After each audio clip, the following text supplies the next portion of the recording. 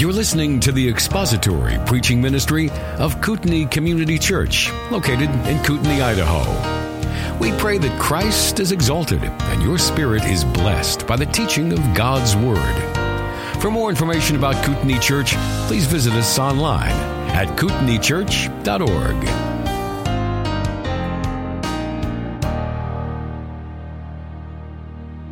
All right, let's begin together by thinking about a question. And it's a simple question. The question is, what is work? That's the question. What is work? How would we define it? What constitutes it? In his book, A Proverbs-Driven Life, the author, Anthony Salvaggio, defines work, I think helpfully and simplistically as follows.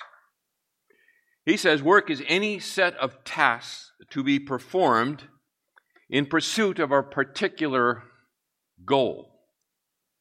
Any set of tasks to be performed in pursuit of a particular goal. That constitutes work. Now, by leaving money out of the equation, Salvaggio enables us to see that work is not simply cash in exchange for labor, which is often the way we're accustomed to thinking about work. Cash in exchange for labor. In fact, he rightly observes in that chapter of his book that in many cases, workers do not get paid. Workers do not get paid. For example, artists. Artists work in hope to be paid at some point in the future, at least many of them, but they do not exchange cash for labor. College students work, and they pay in order to be able to work. So again, not cash in exchange for labor. Stay-at-home moms work, and work for rewards that are not monetary at all. And so the notion that's often created in our minds and by our culture that work is just cash in exchange for labor is an inadequate definition of work and truncates, really, unless we can dispense with that, our ability to understand work as God has conceived it. Many of you spend countless hours working at various hobbies without the least thought of financial gain. Why do you work like that? Because you love it. You do it because you love it. It provides great satisfaction to your soul. Why? Why does the pursuit of work provide great satisfaction to your soul? What is it that makes that possible? Tim Keller, who is no friend of mine, but he has written a book of which there is some really good stuff and there's some not very good stuff in it. But I'm going to step out on the limb here and I'm going to risk a quote from that book because I think he says something very important and he says it in a really good way. So in his book, Every Good Endeavor, he writes, "Without meaningful work, we sense significant inner loss and emptiness. Work is so foundational to our makeup, in fact, that it is one of the few things we can take in significant doses without harm. Indeed, the Bible does not say we should work one day and rest 6, or that work and rest should be balanced evenly, but directs us to the opposite ratio." Amen and amen. Insightful. Dorothy Sayers, who wrote a very fine article in 1942, so it has stood the test of time. Dorothy Sayers was an Anglican woman, an Oxford grad, a writer, and a friend of C.S. Lewis. No shabby intellect herself, huh? And she wrote in that excellent essay, Why Work? She said, "Work is not primarily a thing one does to live, but the thing one lives to do. Not primarily a thing one does to live, but the thing one lives to do. All right. This morning, I want to look with you at 3 reasons why work is not something we do for money, but a critical component of what it means to be made in the image of God. 3 reasons why work is not something we do for money, but is a critical component of what it means to be made in the image of God. To be a worker by design. By design. So, here they are. First reason. Number 1, God works for the sheer joy of it. God works for the sheer joy of it. Open your Bibles to Genesis chapter 2. Genesis chapter 2. At the end of Genesis chapter 1 and verse 31, when chapter 1 narrates, of course, God's creation of the heavens and the earth, and there at the end of chapter 1 and verse 31, there's a very important statement where God looked on all he had made, and behold, it was very good, his judgment of his work. But I want you to zero in with me in chapter 2 at verses 1 through 3. Let me read it for you. Thus the heavens and the earth were completed and all their hosts. By the 7th day God completed his work, which he had done, and he rested on the 7th day from all his work, which he had done. Then God blessed the 7th day and sanctified it, because in it he had rested from all his work, which God had created and made. 3 times we see the statement or expression, his work. His work. Now, the Hebrew word, malach, translated work here, is the common Hebrew word, the ordinary Hebrew word for work, as any other person would refer to it. And God engaged in this work, as we said, for his good pleasure, verse 31 of chapter 1. All right, chapter 2 of Genesis is an expansion of the 6th day. The fact that God engaged in work, ordinary work, at least by the linguistic definition, it forever stamps work as an activity which is inherently pleasurable and good. Let me tie this together for you. If you'll flip over to Exodus chapter 20, I want to show you this. Exodus 20, verses 9 and 10, the 10 Commandments. And verses 9 and 10 of Exodus 20. 6 days you shall labor and do all your work. Melacha. Same word from Genesis 2. In the 7th day is the Sabbath to the Lord your God. In it you shall not do any work, same word. You or your son or your daughter or your male or your female servant or your cattle or your sojourner who stays with you. In other words, there we have the direct tie between our work and God's work back in Genesis 2, where they're tied together linguistically. It's not a different word to speak about the work God did and the work that we do. Now, because God engaged in work prior to the fall, that means we should not understand work as a necessary evil, right? But rather as an activity in which we imitate God. We imitate our Creator by engaging in work, the activity of work.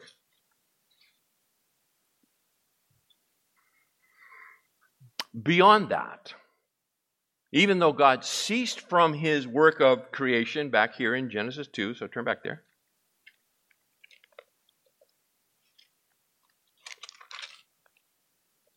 And verse 2, right? He rested, middle of the verse, he rested on the 7th day from all his work which he had done. He has ceased from the work of creation, and that's the sense in which he's resting. But he's not idle. God is not idle. He is continuing his work through providence. Through providence. Guiding, directing, maintaining, sustaining, healing, shaping, and replenishing his creation. God is still actively at work. No longer in that original creation context, but God is still working. Jesus himself said in John 5:17, "My Father is working until now, and I myself am working." That was spoken in response to the Jewish authorities who had their nose bent out of joint because he healed on the Sabbath.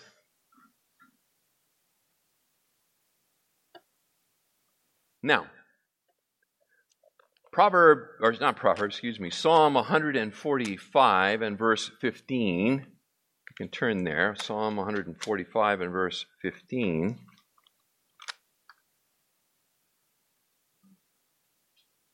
Is a statement about God providing food for people.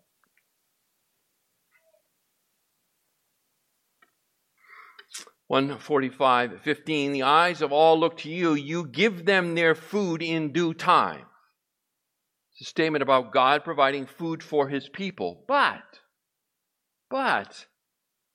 he doesn't do so by having it drop from heaven on a parachute. It doesn't come by manna. But it comes, and as Martin Luther skillfully noted, it comes providentially to people through the work of the farmer. And you see that over in Psalm 104 and verse 14. 104 and verse 14 links God's provision of food for mankind with the work of the farmer. Verse 14. Psalm 104, verse 14. He causes the grass to grow for the cattle and vegetation, notice this, for the labor of man, so that he may bring forth food from the earth. In other words, God provides, but he provides providentially, and he provides providentially through the work efforts of his people, mankind. So, because God finds great pleasure in work, and we as made in his image and likeness, that means that we can find a measure of pleasure in work as well. In other words, work has pleasure built into it that can be extracted by us, the children of God. So, the first reason why work is a critical component of what it means to be made in the image of God is because God works for the sheer joy of it. God works for the sheer joy of working. Sounds like a long way off from your experience, right? We'll get to that. Not today, but we will get to that. Second reason, God created us to join him in his work. God created us to join him in his work. Back to Genesis again, Genesis 1. Beginning in verse 26. Genesis chapter 1 and beginning in verse 26. Then God said, "Let us make man in our image, according to our likeness, and let him rule over the fish of the sea, and over the birds of the sky, and over the cattle, and over all the earth, and over every creeping thing that creeps on the earth." God created man in his own image. In the image of God he created him. Male and female he created them. God blessed them, and God said to them, "Be fruitful, and multiply, and fill the earth, and subdue it, and rule over the fish of the sea, and over the birds of the sky, and over every living thing that moves on the earth." Then God said, "Behold, I have given you every plant yielding seed that is on the surface of all the earth, and every tree that has fruit yielding seed, it shall be food for you. And to every beast of the earth and every bird of the sky and everything that moves on the earth which has life, I have given every green plant for food. And it was so. Humanity, right? Man, Adam, man, humanity, was created in the image of God for the purpose of subduing and ruling God's creation. Psalm 8, verse 6, you make him to rule over the works of your hands. You have put all things under his feet. Speaking of man. Created by God to manage, if I can say it that way, his creation for him. Now, the words that Moses uses here to describe humanity's purpose in the text, to rule and to subdue, are very strong words. Very strong words. They denote force, strength, the assertion of our will. And they're the means by which humanity is to continue God's work of forming and filling the world that he had made.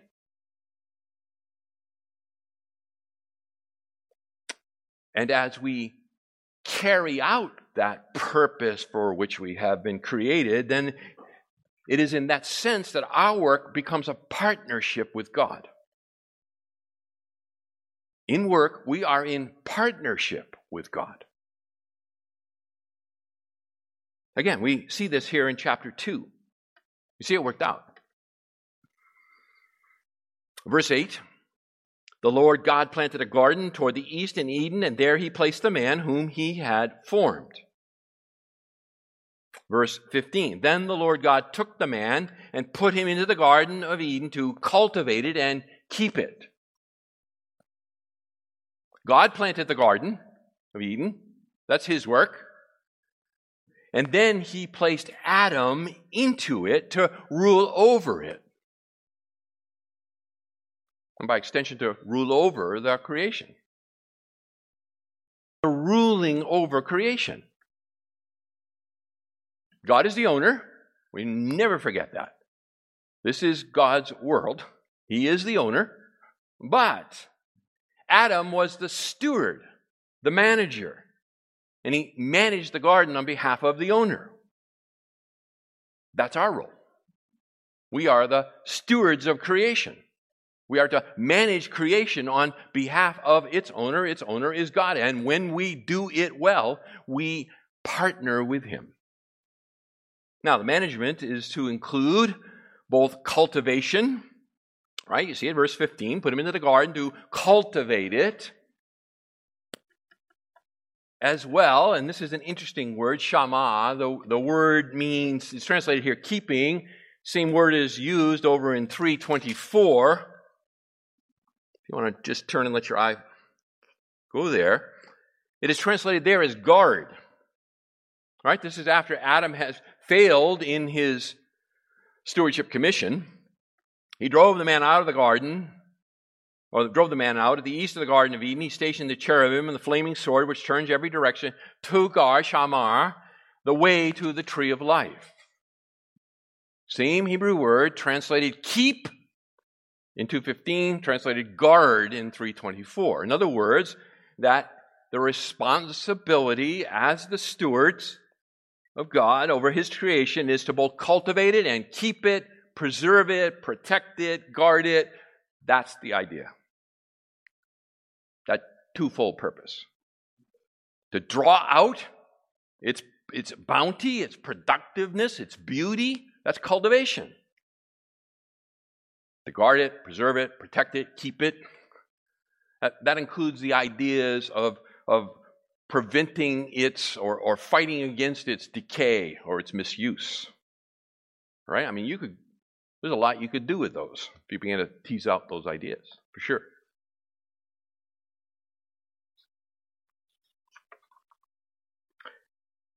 Beyond that, here in Genesis chapter 1, where God is directly creating, he is directly naming the things he created. All right? So just try go there. Verse 3, then God said, let there be light, and there was light. God saw that the light was good, and God separated the light from the darkness, and God called the light day, and the darkness he called night. And there was evening, and there was morning one day. God named this creation, light, darkness, and it is forevermore known by the name God attached to it. Why do we call it light?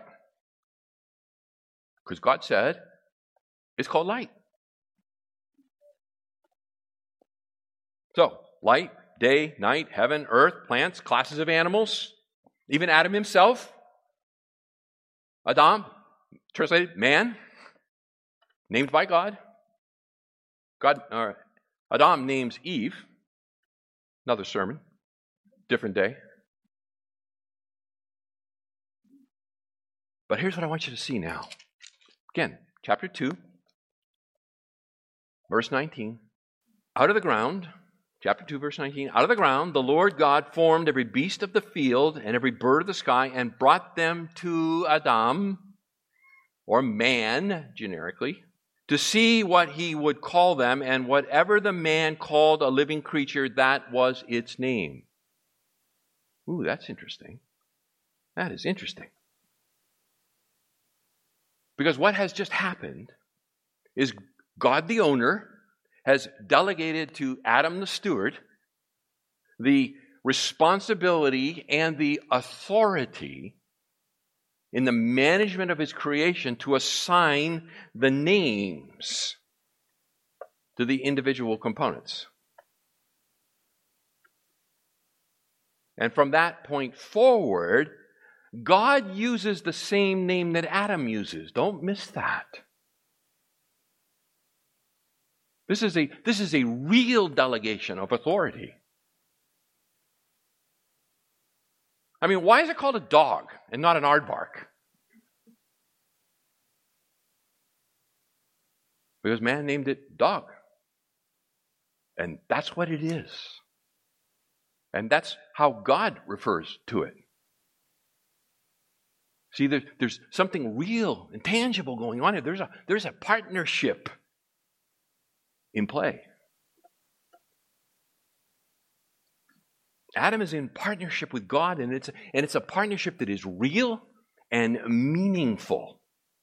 Meaningful. Adam isn't simply preserving the creation, although he is doing that, but he's shaping it by his own imagination. Again, why is it called an apple tree and not an orange tree? Because some man, somewhere, named it an apple tree. And that is its name. That is its name. Now, what we are talking about here, this divine purpose for mankind, it's typically called the dominion mandate. That's how theologians refer to it, a dominion mandate. Or it's sometimes called the cultural mandate. That's another way that you'll find it referred to. A dominion mandate or a cultural mandate. And here's the important point. It is the basis for all science, invention, medicine, mechanics, art, music, education, agriculture, forestry, and animal husbandry, to just name a few. It is the dominion mandate that stands behind, authorizes, motivates, bounds these human enterprises. It is the divine authorization for humanity to extend its influence over all aspects of creation. That is an amazing dignity when you begin to think about it. An amazing authority that has been delegated to us, we participate with God. Now, since the creation mandate, right, and here in chapter 2, is given prior to the entrance of sin, death, and decay into the world, then it is wrong to see the creation as an enemy to be conquered, right? I said that to rule and subdue are strong words, convey strong activity, but it is a wrong idea that we should see the creation as an enemy that has to be conquered, right? Instead, what we should see creation is a vast opportunity of untapped resources. A vast opportunity of untapped resources that need to be discovered, harnessed, managed, and invested in order to draw forth all the riches and all the potential that God has invested in them. Think about Jesus. Because there we find further evidence that God created people to work. In his incarnation, the Son of God became fully and completely human. We should always need to put this caveat in, yet without sin. Why? Because sin is not essential to humanity. It is an invader.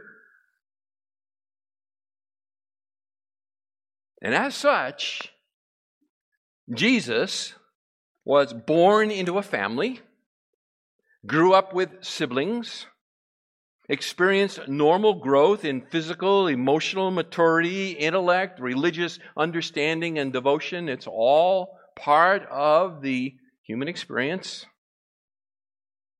Luke chapter 2, verse 52, and Jesus kept increasing in wisdom and stature, and in favor with God and man. But here's the interesting point. The reason I bring this up. It's instructive to note that Jesus worked as a tekton, the Greek word, translated in most English Bibles as carpenter. Okay, carpenter, tekton. Probably more likely the idea of a local building contractor, maybe even a stonemason. Right? There's not a ton of wood in Israel. Okay, so they're not stick-built houses in Israel. Certainly not in the first century. But the point is that he's working at a trade with his hands that he learned from his father Joseph, Matthew 13:35.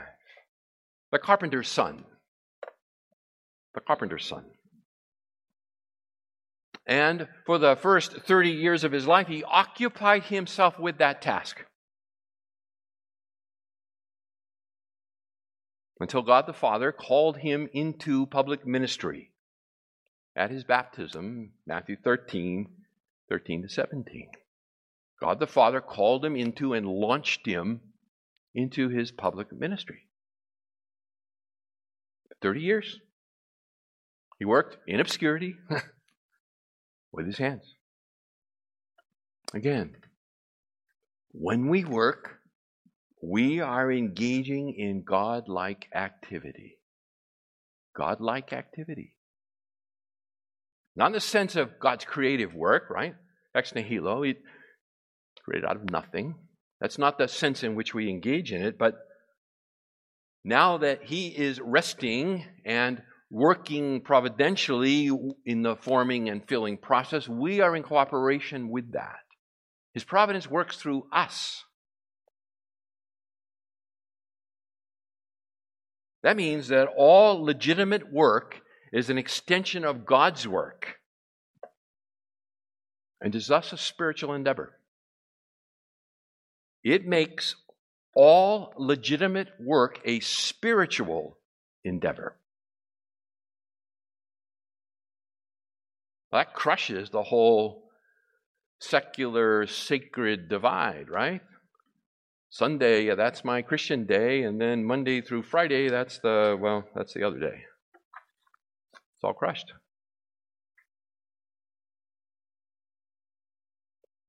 God works for the sheer joy of it. Second, God created us to join Him in the work. Third, we will work in eternity. Okay? We will work in eternity.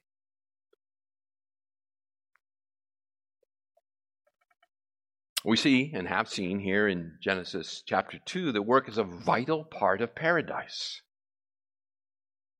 And thus it is God's good gift to us, to man. And it therefore goes on into eternity. Now think with me on this.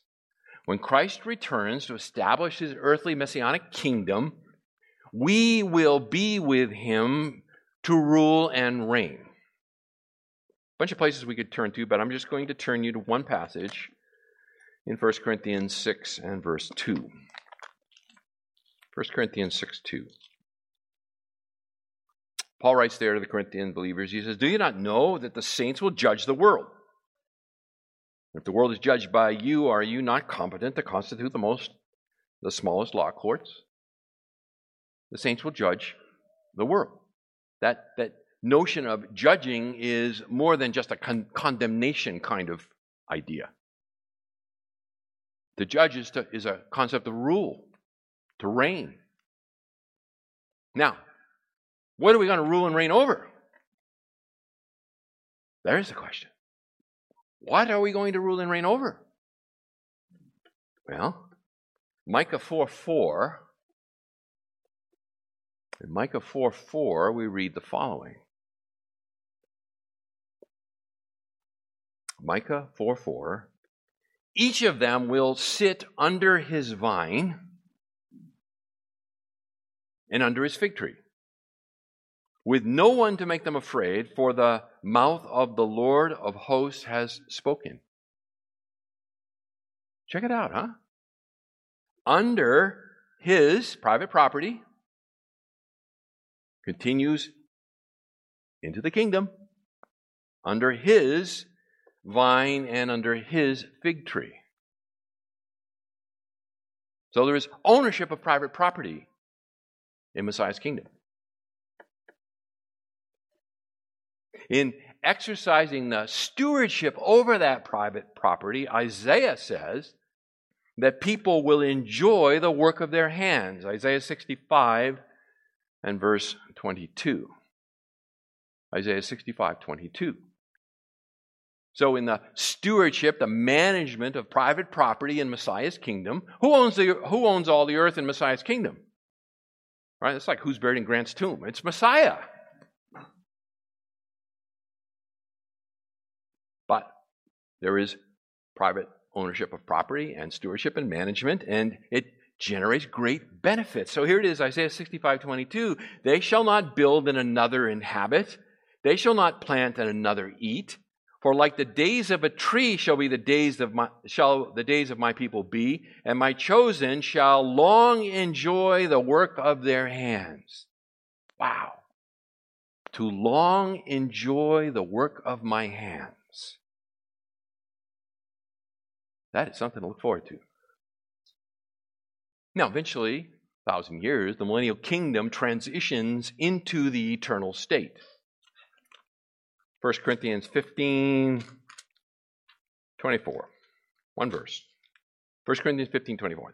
Then comes the end, when he, that is Messiah, hands over the kingdom to the God and Father, when he has abolished all rule and all authority and power.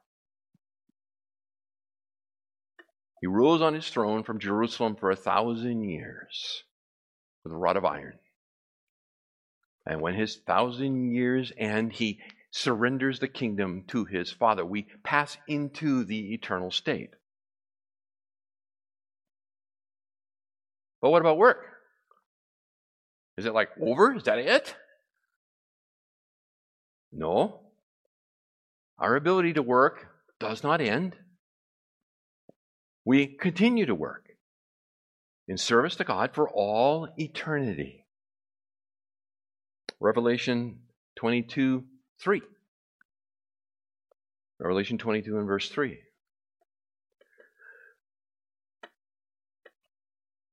There will no longer be any curse. And the throne of God and of the Lamb will be in it, and his bondservants will serve him. Dispense now and forever with the foolish notion that you're going to play a harp fluttering around on a cloud somewhere. That is awful.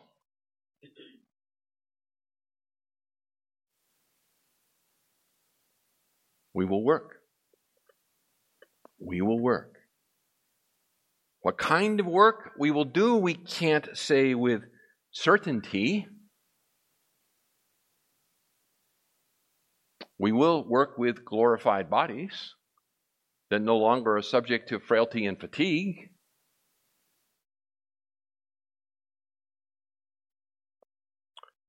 If you'll permit me some sanctified speculation, I will speculate that we pass into eternity with the knowledge base and experiences that we have accumulated here on earth.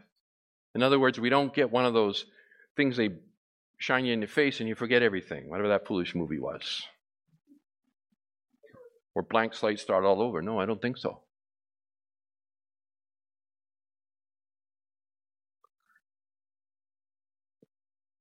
I suspect that work in the millennium/eternal state will look very much like work today, except it will no longer be spoiled by sin.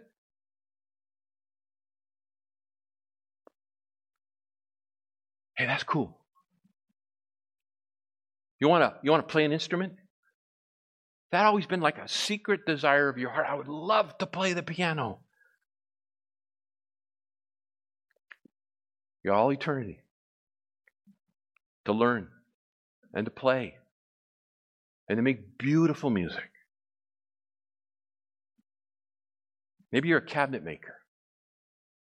There's just a great joy in the use of your hands, but a frustration when your hands don't exactly do what your mind wants them to do. That you've got this idea in your head and you do your best to get it out into the real world and it's just never quite there.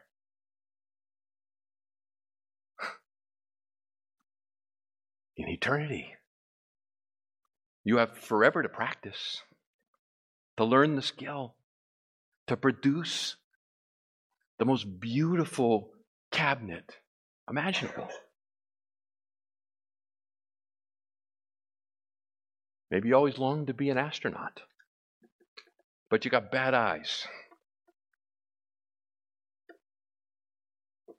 There's a whole slew of galaxies out there that need exploring. And plenty of time to do it.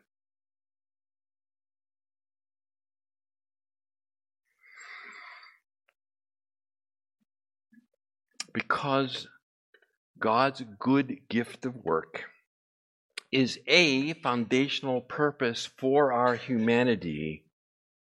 Listen to me, if work were to cease in eternity, then I think we would cease from being human. An essential piece of our humanity would be lost. Remember, Jesus was and is human in every way like us, yet without the intruder sin.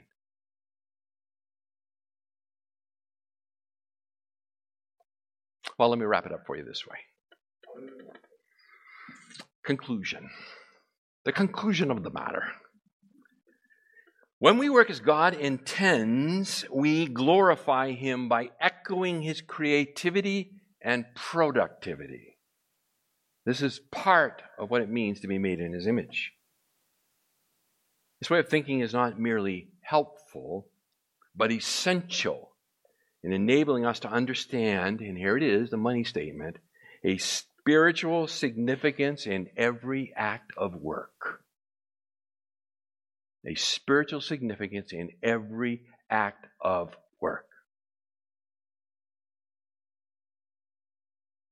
That destroys the clergy-laity distinction.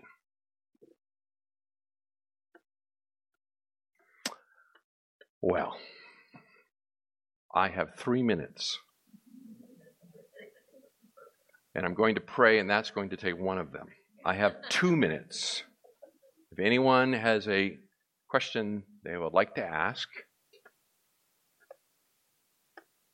Yes, ma'am. Yes.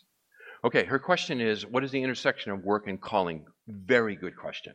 And if I can defer my answer until several more weeks from now, when we look at the doctrine of vocation, we'll make it clear. It's more than I can answer in 2 minutes. But yes, you are right.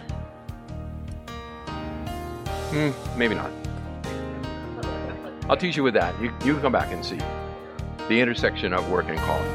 Thank you for listening to the latest podcast from Kootenai Church. If you'd like to learn more about Kootenai Church or to donate to our church ministry, you can do so online by visiting kootenaichurch.org. We hope you enjoyed this podcast and pray you'll join us again next time. Once again, thank you for listening.